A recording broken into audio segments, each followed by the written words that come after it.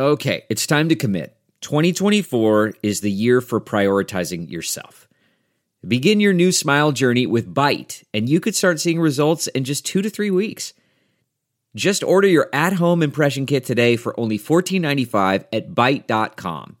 Byte clear liners are doctor-directed and delivered to your door. Treatment costs thousands less than braces, plus they offer financing options, accept eligible insurance, and you could pay with your HSA, FSA. Get 80% off your impression kit when you use code WONDERY at Byte.com. That's BYTE.com. Start your confidence journey today with Byte.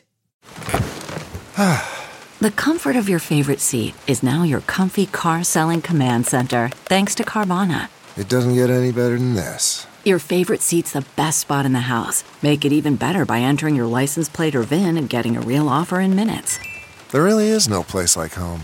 And speaking of home, Carvana will pick up your car from yours after you finalize your offer. Visit Carvana.com or download the app and sell your car from your comfy place.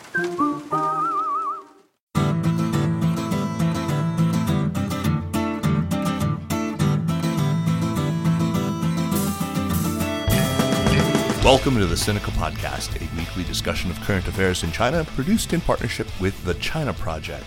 That's right. From September 1st, as you hopefully already know, we are changing our name from SupChina to the China Project. Subscribe to Access from the China Project to get access to not only our great daily newsletter, but all the original writing on our website at thechinaproject.com. We've got reported stories, essays, and editorials, great explainers and trackers, regular columns, and of course, a growing library of podcasts.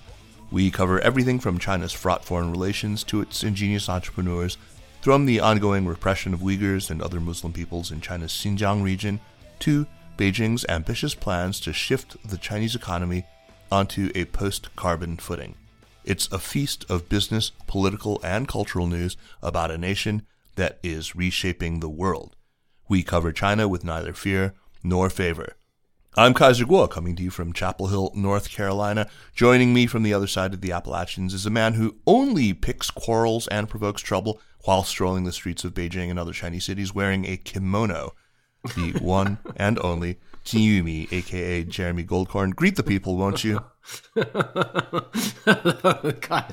that was a pretty ridiculous one. You're referring, of course, to the poor young lady in Suzhou who was arrested, a cosplayer she was, for just walking around the streets of Suzhou in a kimono. Because apparently wearing a kimono is kind of a evidence that you are a traitor.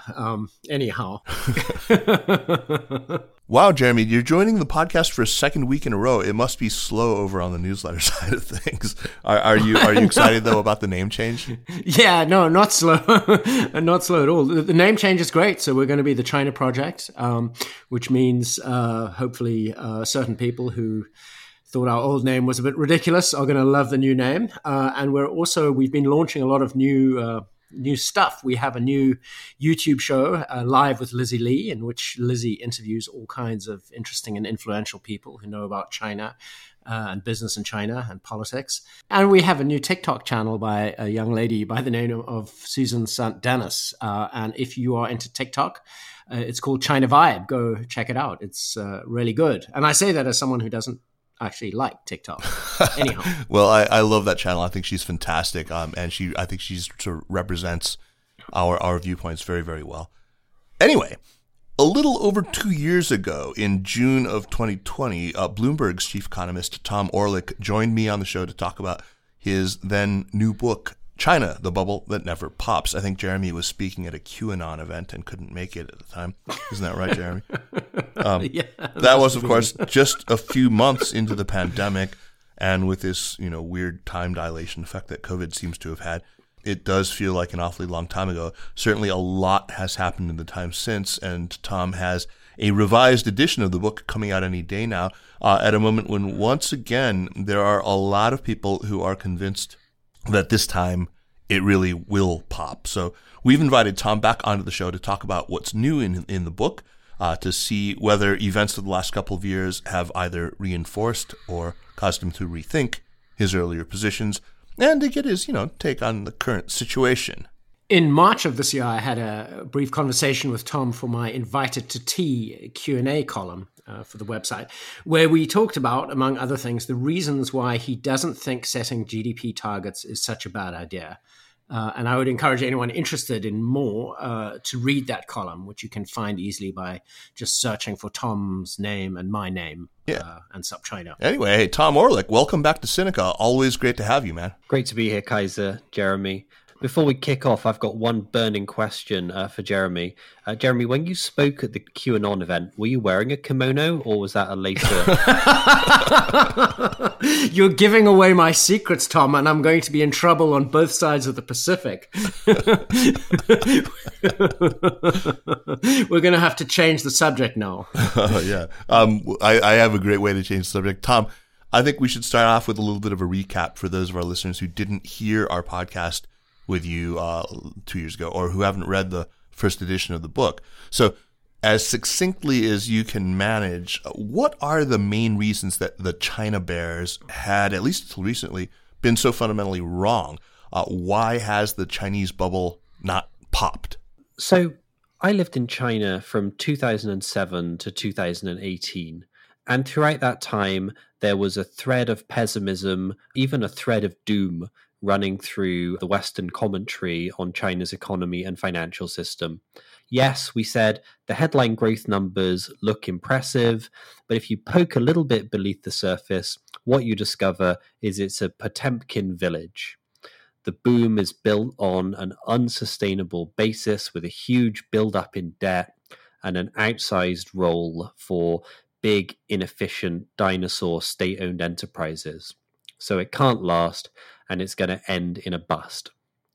And as I was packing my bags in 2018, I sort of looked around and had a rare moment of self-awareness and realized, you know what, this bust we've been predicting for the best part of the last 2 decades doesn't seem to have arrived. And so as I put pen to paper for my book, I was trying to explain why. And the conclusion I arrived at was that the China bears aren't wrong in their identification of the problems. China does have too much debt. It does have a big, inefficient state sector of the economy. But what the China bears fail to recognize is that China also has countervailing sources of strength. Debt is too high. Banks have made too many loans. Many of those loans, more than the banks acknowledge, have probably turned bad. But China's banks also have a really, really stable funding base. And banks with a stable funding base don't normally fall over. State-owned enterprises are big and they are inefficient and they can be a drag on growth, but they are also engines of development. They're instruments which China's government uses to build the infrastructure which the country needs to move up the industrial value chain. And they're also instruments which the Chinese government can use to right the ship coming out of a slump, like the second quarter slump following the COVID lockdowns in Shanghai and Beijing. It's the state sector which leads the charge, beginning capital spending, beginning to hire more workers at a moment when private sector is still too cautious to get the economy going again. But of course, Tom, as Kaiser said, a whole lot has happened since we last spoke on the podcast and since you published the book. Obviously, it's almost impossible to write a book on something as fast-moving as the Chinese economy that will stay relevant for years. You were, in fact, able to write a chapter on the COVID response, and that chapter, given China's rapid recovery, was still fairly sunny. And you did have a postscript about the common prosperity agenda, which we were all talking about for some months. We were calling it the Red New Deal, you might remember. But of course, things changed again with the Shanghai lockdowns and all, and things are looking quite a lot less sunny than they were in the earlier months of the pandemic. We'll get into this a little later this hour, but generally speaking, is China looking quite as clever as it was 4 months ago?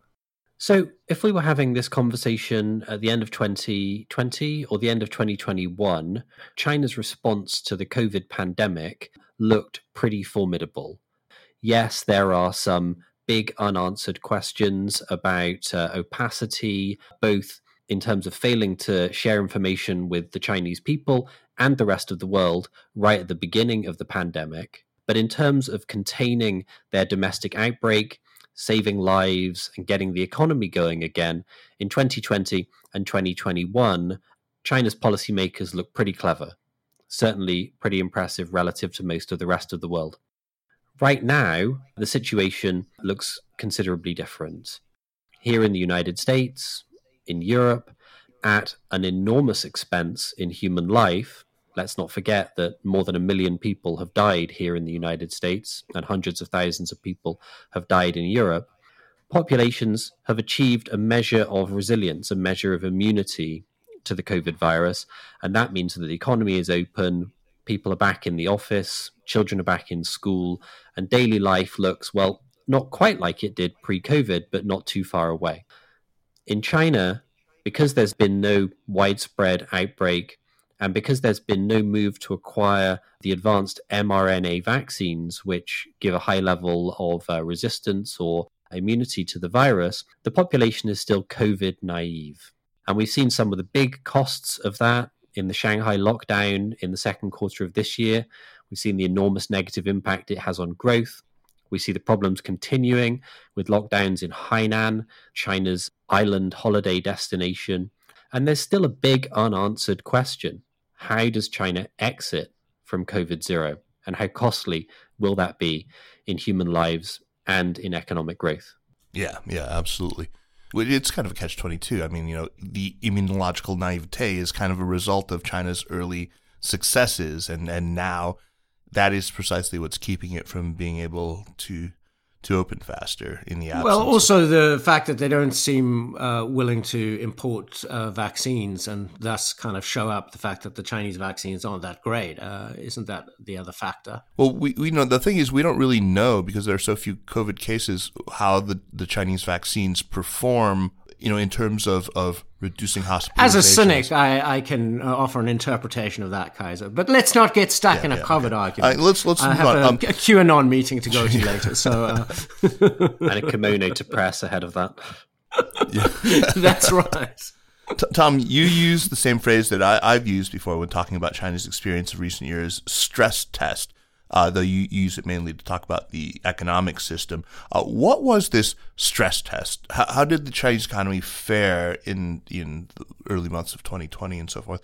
And what conclusions do you think the leadership drew from that? So, if we're to believe the China bears, the pessimists on China's economy who say that it's on the verge of collapse, then China's debt is so high, and China's state-owned enterprises are so inefficient, and China's leaders so incapable of acting effectively, that when a huge challenge came along, and clearly COVID was a huge challenge, China's economy should have collapsed. And that's clearly not what happened. Mm-hmm. In the first quarter and the second quarter of 2020, the economy locked down, but because the banks are well funded, they could continue operating, they could extend forbearance to businesses who had shut down and were temporarily unable to repay their loans. Because state-owned enterprises can act from time to time on national priorities rather than a sort of narrow quarterly results basis, they could hold on to their workers, and once the economy was reopened, they could catalyze the recovery by beginning more investment projects and bringing more workers on. So I think in some respects, at least in 2020 and 2021, China passed the COVID stress test rather well. In an important other respect, though, I think COVID has underscored some of the bigger weaknesses of the Chinese system. So China has pointed at the problems of democratic systems, which were evident during the COVID crisis. Democratic systems where everybody has a voice and no one can tell anybody what to do were not able to contain the virus, not able to even have people do common sense things like wear masks. And that had some, terrible consequences here in the United States and in Europe.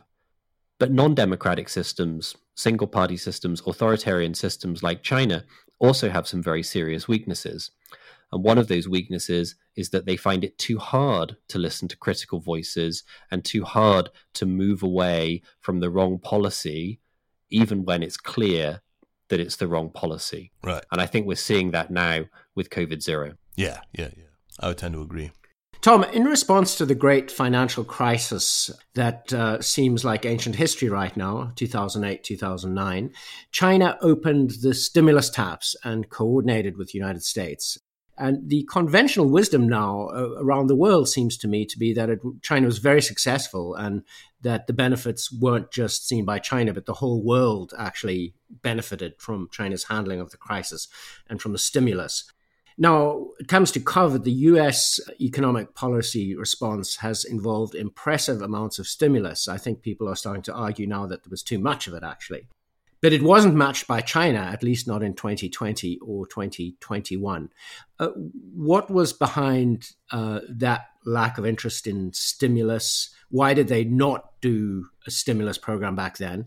And why are they apparently opening the taps now? So I think there's a couple of reasons for it, Jeremy, and they both actually go back to what in China is viewed as the failures of the stimulus back in 2008 and 2009. So yes, China's stimulus back then, the sort of famous Wen Jiabao 4 trillion yuan stimulus and all of the bank lending and investment which that catalyzed, it restarted China's growth, but it also put China on an unsustainable trajectory. Debt rose too high. It proved very difficult to turn the lending taps off.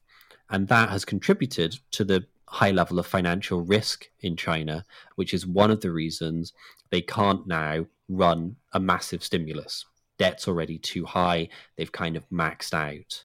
The other reason is, well, you mentioned that the 2008-2009 stimulus was a kind of a generous stimulus, a stimulus which restarted the global economy. And that's true. And China, of course, will take the positive PR from that, as they took the positive PR, for example, from their decision to stabilize the yuan during the Asian financial crisis back in the 1990s and provide a kind of anchor for stability in the region. But being generous to the rest of the world isn't normally an objective of national economic policy. Here in the United States, Jerome Powell at the Federal Reserve or Janet Yellen at the Treasury doesn't think to themselves, how can I set an optimum economic policy for the rest of the world? They think to themselves, how can I set an optimum economic policy for the United States? And that's the same in China. It was a kind of desirable side effect for the rest of the world that China's stimulus was so generous in the great financial crisis and did catalyze a huge amount of commodity demand, for example. Good news for the Australias and the Brazils of the world. Mm-hmm. But from China's perspective, that wasn't actually what they were aiming for. It wasn't a huge positive. And they've actually become smarter about how they can deliver stimulus now, so they can deliver more benefits at home at a smaller cost and with less spillovers to the rest of the world. So what's the next round of stimulus looking like? What form will it take? So, I mean, perhaps we're going to want to get into this a bit in the discussion, but China's got two really big problems right now. So the first really big problem is COVID zero and how to exit from that, and the drag on growth that comes when you have to lock down big cities, even entire provinces. The second problem is what's happening in the real estate sector. Real estate's the biggest driver of Chinese growth, but it's on an unsustainable trajectory, too much building, too much debt, and the attempt to kind of right the ship has triggered a significant downturn with sales, construction, and prices for China's property now all falling. Now, those two problems are difficult to solve at the same time, right? Right. If you want to solve the real estate problem, you want to pump a bunch of stimulus into the economy. If you want to maintain COVID zero, actually pumping a bunch of stimulus into the economy can push in the other direction. Right, I see. Yeah. It's a tough nut to crack, and we will, as you say, get into both of these problems a little more extensively. But first, let me ask. Dual circulation was a thing not too long ago. We talked a lot about, especially the sort of boosting of domestic demand. This was the initial response, I think, after the first big COVID wave in the spring of 2020. That policy was sort of rolled out in May or June of that year. Have we seen continued growth in domestic consumption as a percentage of GDP? And is this a priority right now for Beijing? So one of the problems with the COVID pandemic is that it has made the various different imbalances in China's economy even worse. Mm-hmm. So one of the big imbalances in China's economy is too much reliance on investment and exports to drive growth and not enough of a role for the domestic consumer. What's happened during the COVID lockdowns is, well, the government has been much better at keeping industry going than it has at keeping consumption and services going. And there's an obvious reason for that, which is if you keep growth going by having a bunch of people continuing to go to work in their hygienic factories, you can probably control COVID. If you keep growth going by encouraging everyone to go to restaurants or nightclubs or tourist sites, well, that's going to be pretty bad for containing COVID. So the dual circulation economy aims to boost domestic demand, and the pressing need to address the imbalances in China's economy mean that there's a need for more consumption. But the pattern over the last 2 years, because of the overarching need to contain COVID, has been industry has done well, exports have done well, but domestic consumption, especially consumption of services, has suffered. Yeah, so that seems to have been sort of backburnered a bit. Let's talk a little bit about the common prosperity agenda. We talked just now about stress tests, and in various talks that I gave last year, I often said that China's governance system had undergone a series of such stress tests in recent years as well. You know, beginning with the trade war and American efforts to kneecap Chinese tech, the opprobrium that China had suffered because of Xinjiang, of course, because of the massive extra-legal internments there, and of course the crackdown in Hong Kong, and most recently the COVID pandemic. And Beijing felt, though, that it had emerged from this, at least when they were rolling out this common prosperity agenda, that they felt like they had passed the stress tests with flying colors.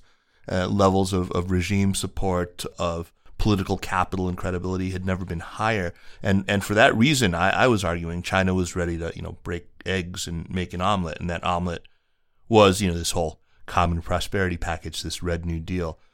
So addressing the primary contradiction, that they decided was in 2017, the main contradiction in society, the whole range of social ills, putting the economy on a totally different footing. To what extent has now this whole agenda been derailed? Have these ambitions been backburnered or scaled back? Are they maybe still moving forward just without so much fanfare? So common prosperity agenda has got a lot in it, right? Yeah. You've got the cancelled Ant Financial IPO. You've got the smackdown of Didi for having its IPO here in the US. You've got the anti-monopoly crackdown on the big tech companies. You've got the crackdown on the entire online private tutoring industry. So there's a lot which kind of comes under the umbrella of common prosperity. Now, many people, not people here on the Sinica podcast, which is so balanced that I'm surprised you haven't got the guild of tightrope walkers throwing bricks through your window because they're scared about the competition. But some people who don't have the balance of the Sinica podcast have been quick to kind of scorn the common prosperity agenda and say, this is a Chinese Communist Party that hates entrepreneurs, that can't stand any challenge to their power, and which is kind of capricious and unpredictable and throws destabilizing policies out there without any thought for the consequences. Right. My take on it is a little bit different, and I think it's reflected in your characterizing it as a Red New Deal, right? I think actually if we think about the objectives of the Common Prosperity Agenda, let's have a more equal society, let's constrain the power of some of the tech monopolies which have grown so quickly and now have such an enormous influence over the economy and over our lives. Those are not specifically Chinese objectives. Right. Here in the United States and in Europe, there's also a desire to have more equality. There's also a desire to constrain the power of the giant tech monopolies. So I tend to think that we can find kind of an explanation for the common prosperity agenda, not in the kind of capriciousness and perniciousness of the Chinese Communist Party, but rather in the kind of social policy objectives that we see here in the United States, here in Europe, and guess what, in China as well. Now, even if we agree that achieving a higher level of equality and constraining the power of the tech monopolies is a good idea, I think many people would agree that it is a good idea, it does come at a cost. Yeah. And that cost is a cost to growth.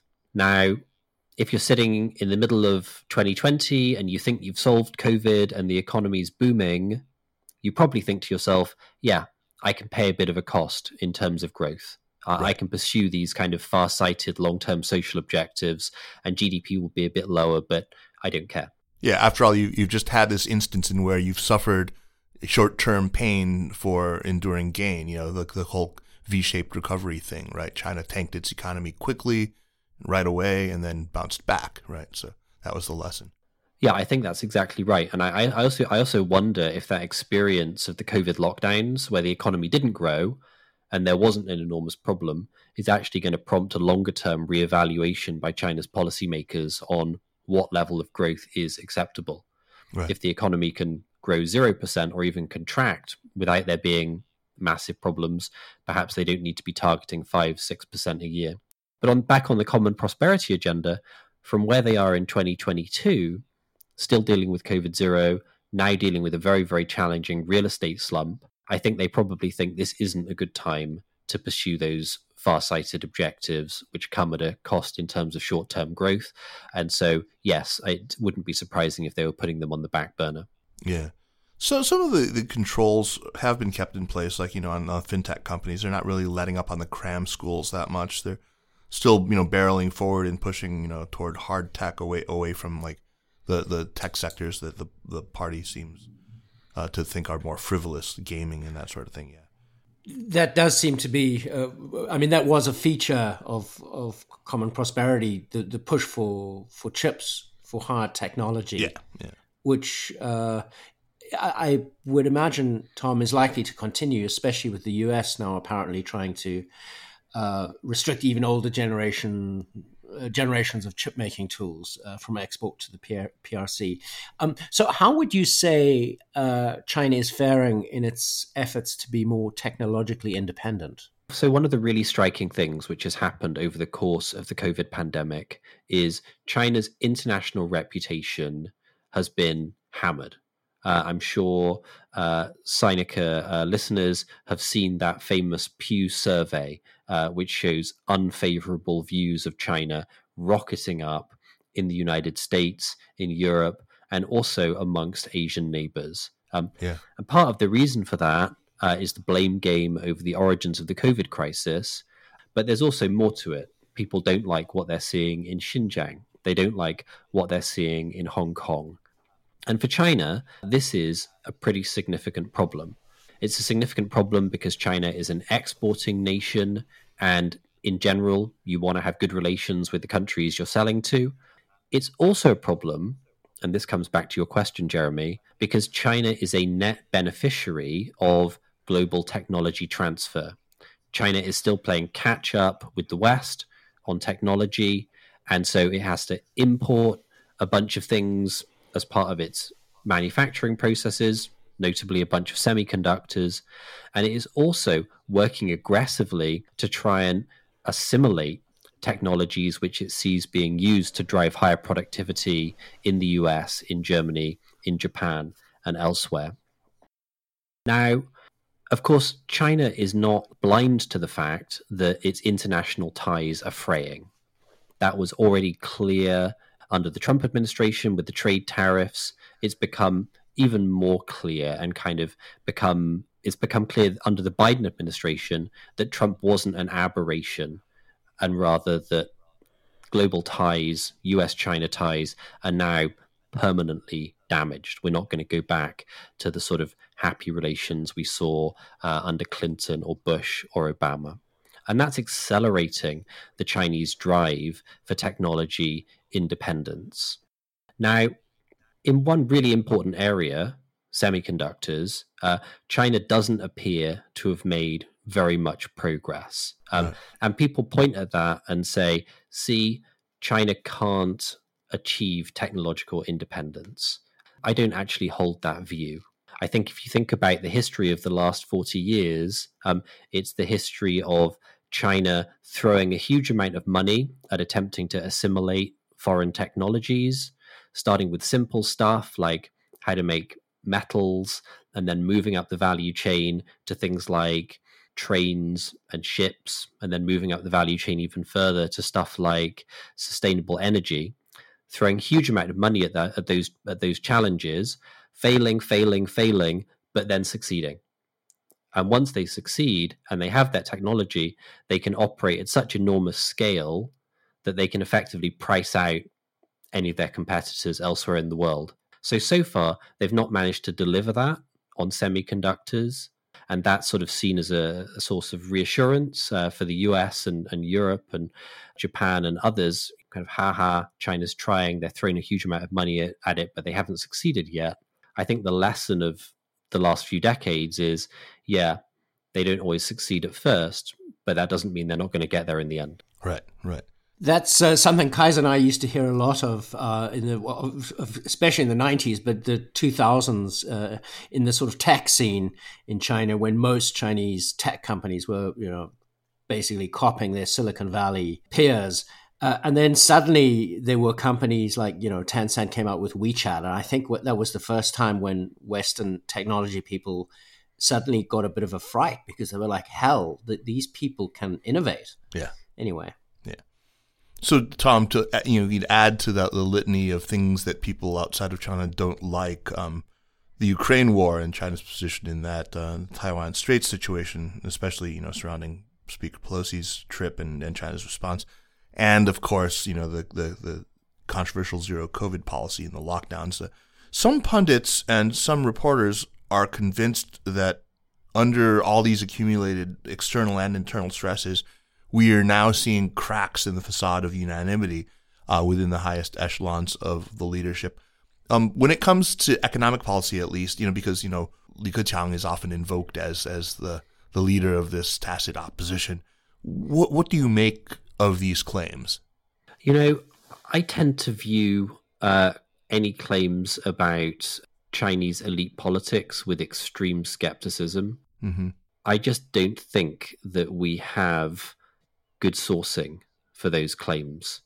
I don't think anyone in the Standing Committee or the Politburo or the Central Committee or the Central Committee alternates is sharing their thoughts on what's going on inside Chinese elite politics with anyone who's not already in that circle. That was what was so fascinating about that Bo Xilai moment, right? That huge scoop by Jeremy Page of the Wall Street Journal back when Xi Jinping was jockeying for his position as general secretary. It was that it kind of opened a crack in Chinese elite politics, and for a moment allowed people to look into the kind of the reality and the conflict and the maneuvering which was going on. But I think that was a particular moment when there was a crisis and it opened a crack in the sort of facade and we could peer in. I don't think that happens very often. So, I do hear these things from time to time, like Li Keqiang has a short-term view on the economy because he wants to get renominated, but Xi Jinping is already certain that he'll have another term, and so he's not so worried about it. That was one that we heard a few years ago. Right. I tend to sort of have some skepticism about the basis of these claims. So it's bullshit, is what you're saying. Okay, Tom, let's go back to the real estate industry property and talk about the situation with Evergrande and the other big developers. With all the news about mortgage strikes, desperate exhortations to get patriotic cadres to buy property to shore up the realty sector. I mean, is this the thing that could bring it all down and finally pop the bubble?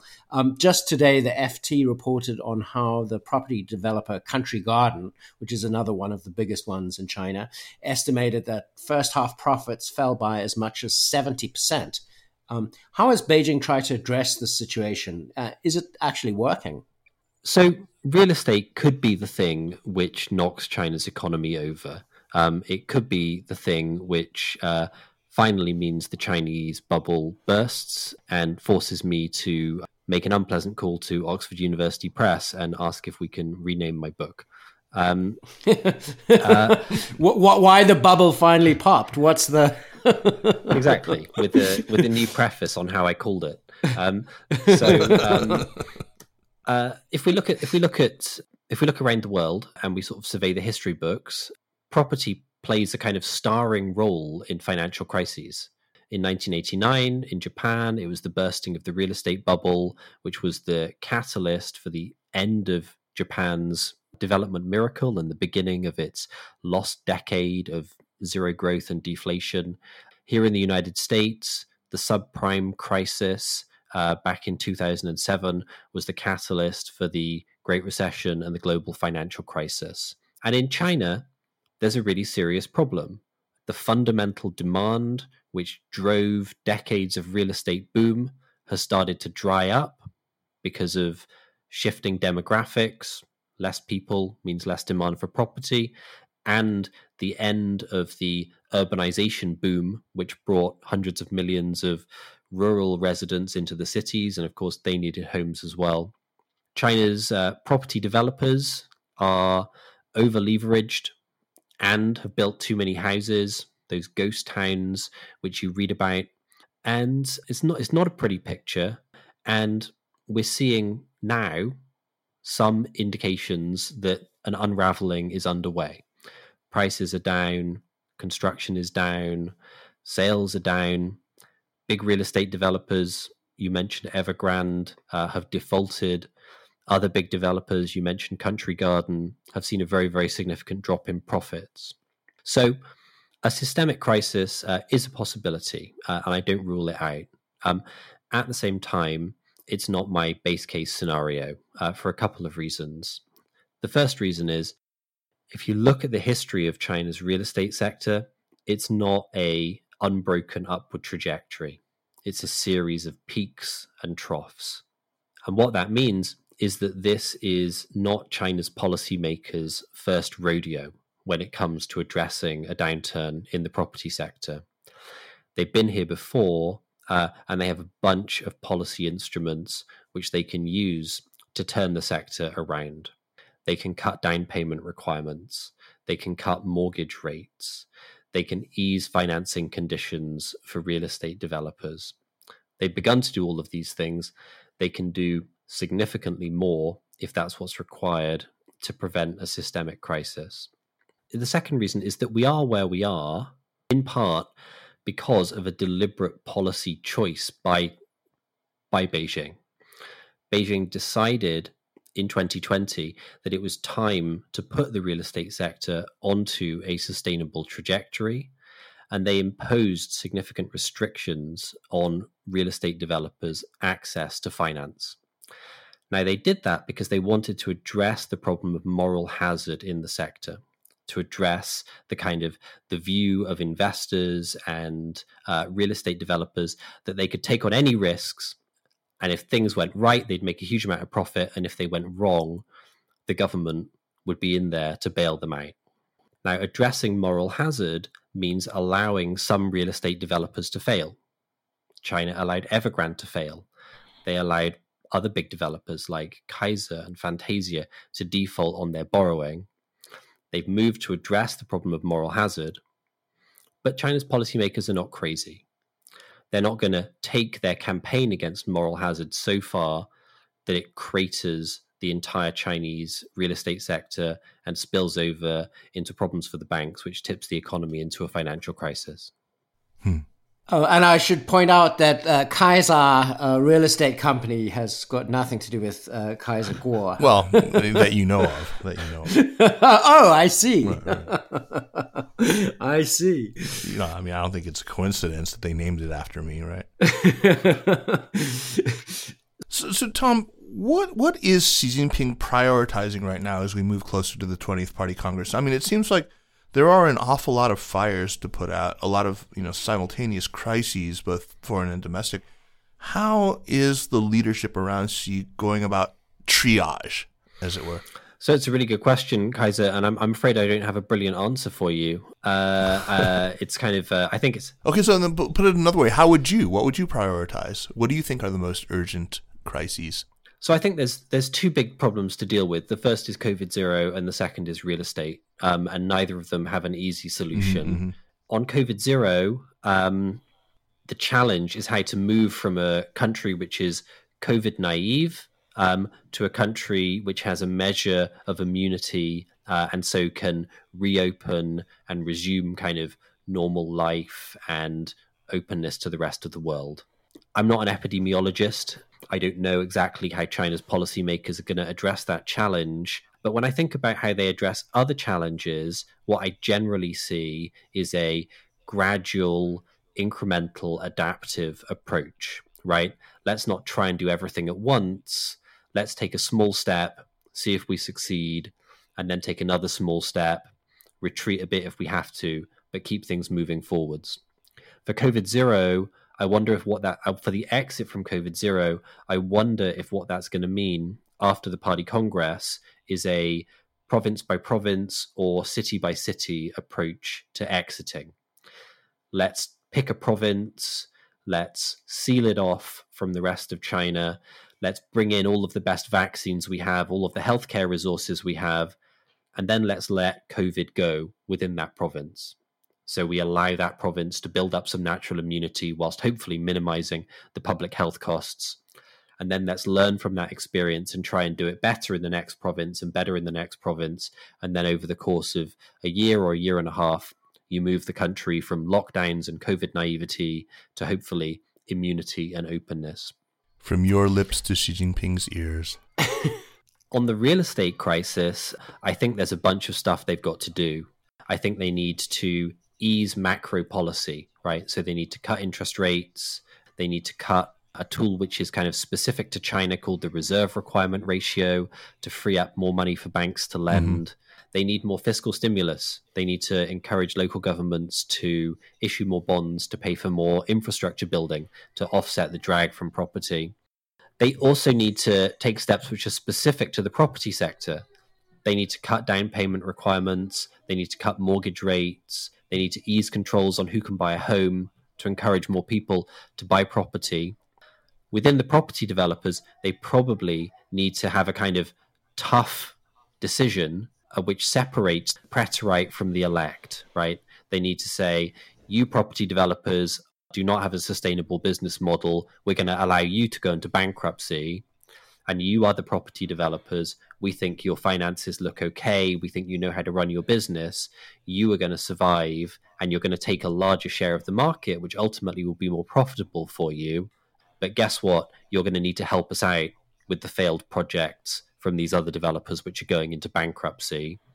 And lastly, I think that however they do this, there's going to be a bunch of defaults, a bunch of bad loans. And so I suspect there's going to be a need to recapitalize some of the smaller banks as well to make sure that they have the buffer needed to withstand that shock. And they surely are worried about social stability now with, this phenomenon of the mortgage strikes and so forth.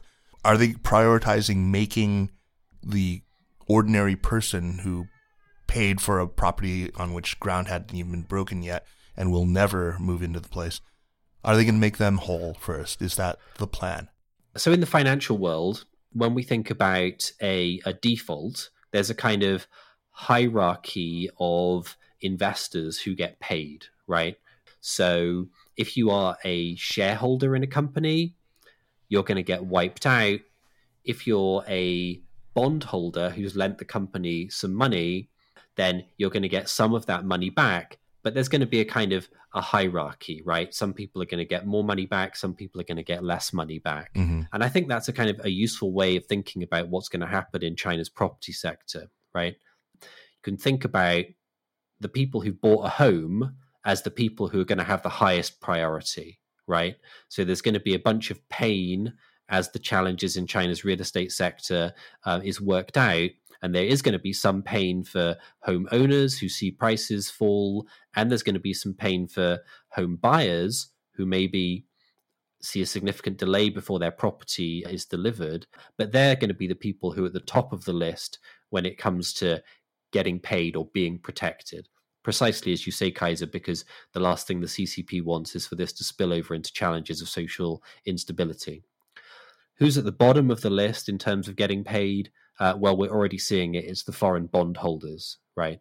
It's the foreign investors who lent China's property developers money in the dollar bond market. They're the first people to get burned. Yeah, I've been somebody for so many years, have always thought that the Chinese government will stumble through whatever crisis comes its way, and sooner or later will kind of do the right thing, at least when it comes to economic terms, if not the advancement of human freedom.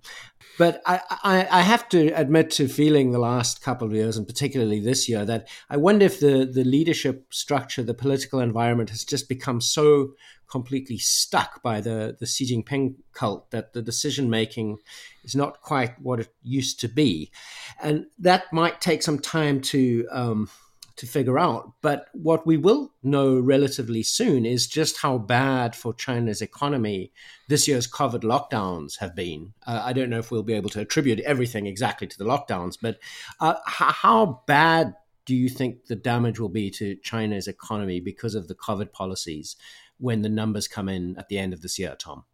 So we've already seen a bunch of it, Jeremy. Second quarter, China's economy contracted. That's pretty unusual. We saw it in 2020 during the first COVID wave. That's pretty much the only time we've seen it during the reform era. So there's significant damage to China already from the COVID zero strategy. There's more damage to come, right? As long as you stick with COVID zero, you're constrained to lock down entire cities, entire provinces when there's just a few cases. We're seeing that happening again right now in Hainan. There's no reason to believe that other cities and provinces are going to be immune in the months ahead. So it's difficult to make a clear forecast on it, but clearly it's a possibility that we'll see a repeat of what we saw in Shanghai and Beijing in other big cities in the months ahead, with a further negative impact on growth.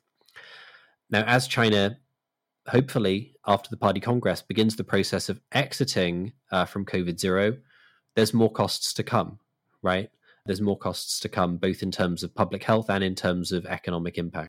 Well, Tom, thank you so much for taking the time to speak with us. Just to remind everyone, the new edition of China, the Bubble That Never Pops will be published on August 26th, so just a couple of days after this episode drops.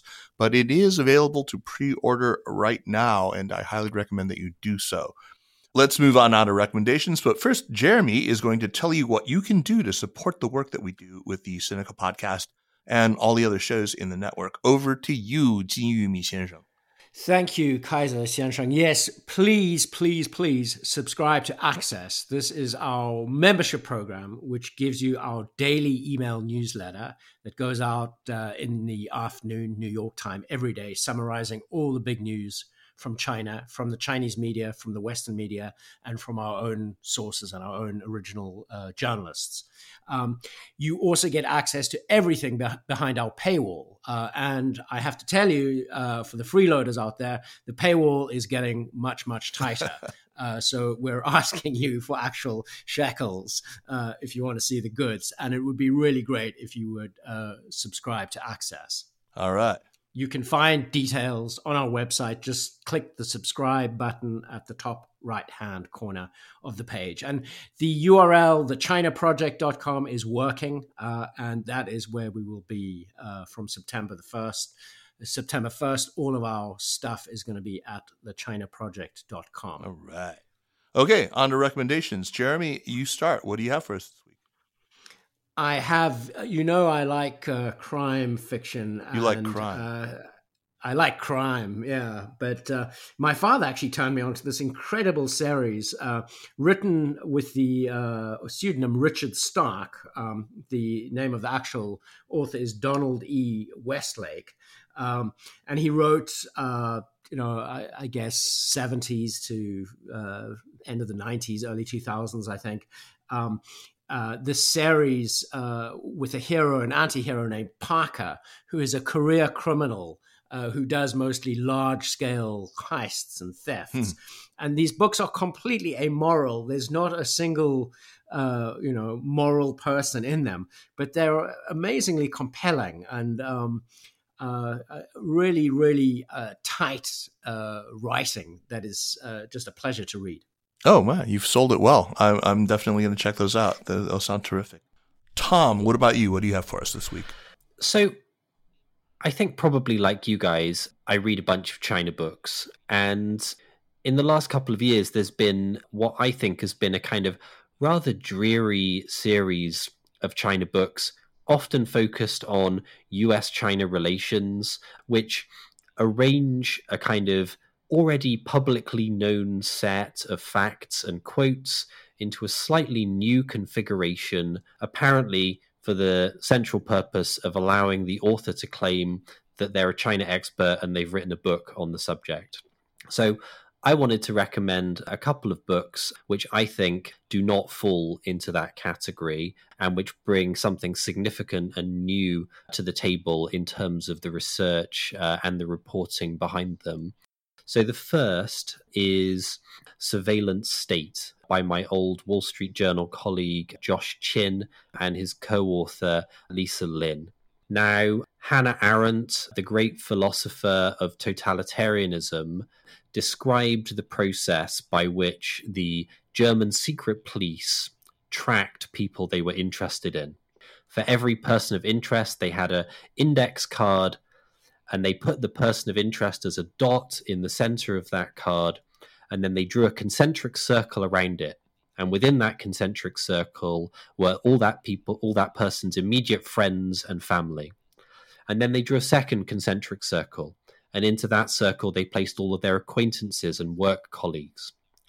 And Hannah Arendt said, the only thing which prevents that surveillance approach from being completely all-encompassing is the size of the piece of paper.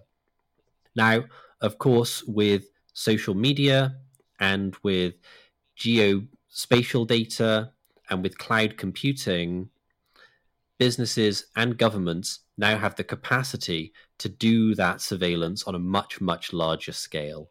And nowhere has that process been brought to a higher standard of horrifying perfection than in Xinjiang province.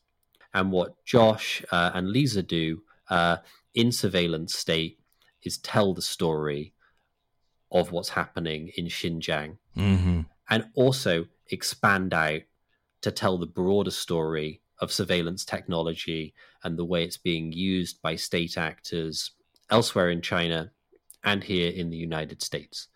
It's a really compelling book, brilliantly reported, beautifully written. I highly recommend it. The second recommendation I have is from an academic called Victor Shi. Victor actually makes a cameo appearance in the China debt story. It was Victor who used an innovative research technique to first draw to public attention the extent of the problem of debt in China's local governments. Sure. But Victor's interests go much more broad than that. He's also an expert in China's elite politics. And in Coalitions of the Weak, he presents a deeply researched and revisionist history of China's elite politics, from Chairman Mao through Deng Xiaoping, Jiang Zemin, Hu Jintao, and Xi Jinping, and makes the case, throwing the analysis forwards, that Xi Jinping, as he moves into a third term, might adopt a coalition of the weak governing strategy, surrounding himself with relatively weak leaders, relatively weak followers from rival factions who can't challenge his position as the number one leader, with negative consequences for the quality of China's governance. So, Surveillance State by Josh Chin and Lisa Lin, Coalitions of the Weak by Victor Shi, both highly recommended. Yeah, both of those books are actually in my current pile, and I'm planning on interviewing all the authors. I already have something scheduled with Josh and Lisa, and we'll be reaching out to Victor really soon. All this sort of ahead of the 20th Party Congress, so I've got a lot of work to do. Hey, thanks. Those are great recommendations. All right, for my recommendation, I'm going to go something frivolous. It's a show on Hulu called The Bear. It's a great TV show. It's about a top-flight chef who comes back to Chicago, his native Chicago, to run this grimy Italian beef place that his brother left to him when he died. And it's in shambles. I mean, the finances are all completely screwed and everything is, it's not up to code. But the food is great and it's got a loyal clientele.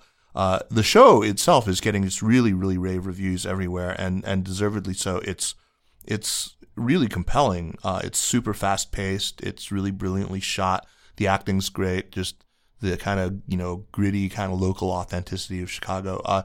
I've actually learned a ton from it, and plus just watching all that cooking happening. This guy really does seem to have great chef chops.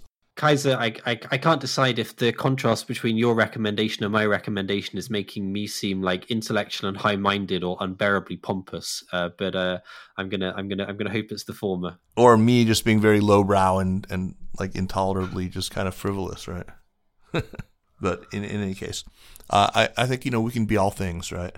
So we can watch TV shows about chefs in Chicago, and we can read books about the techno-authoritarian dystopia of Xinjiang, and can contain multitudes.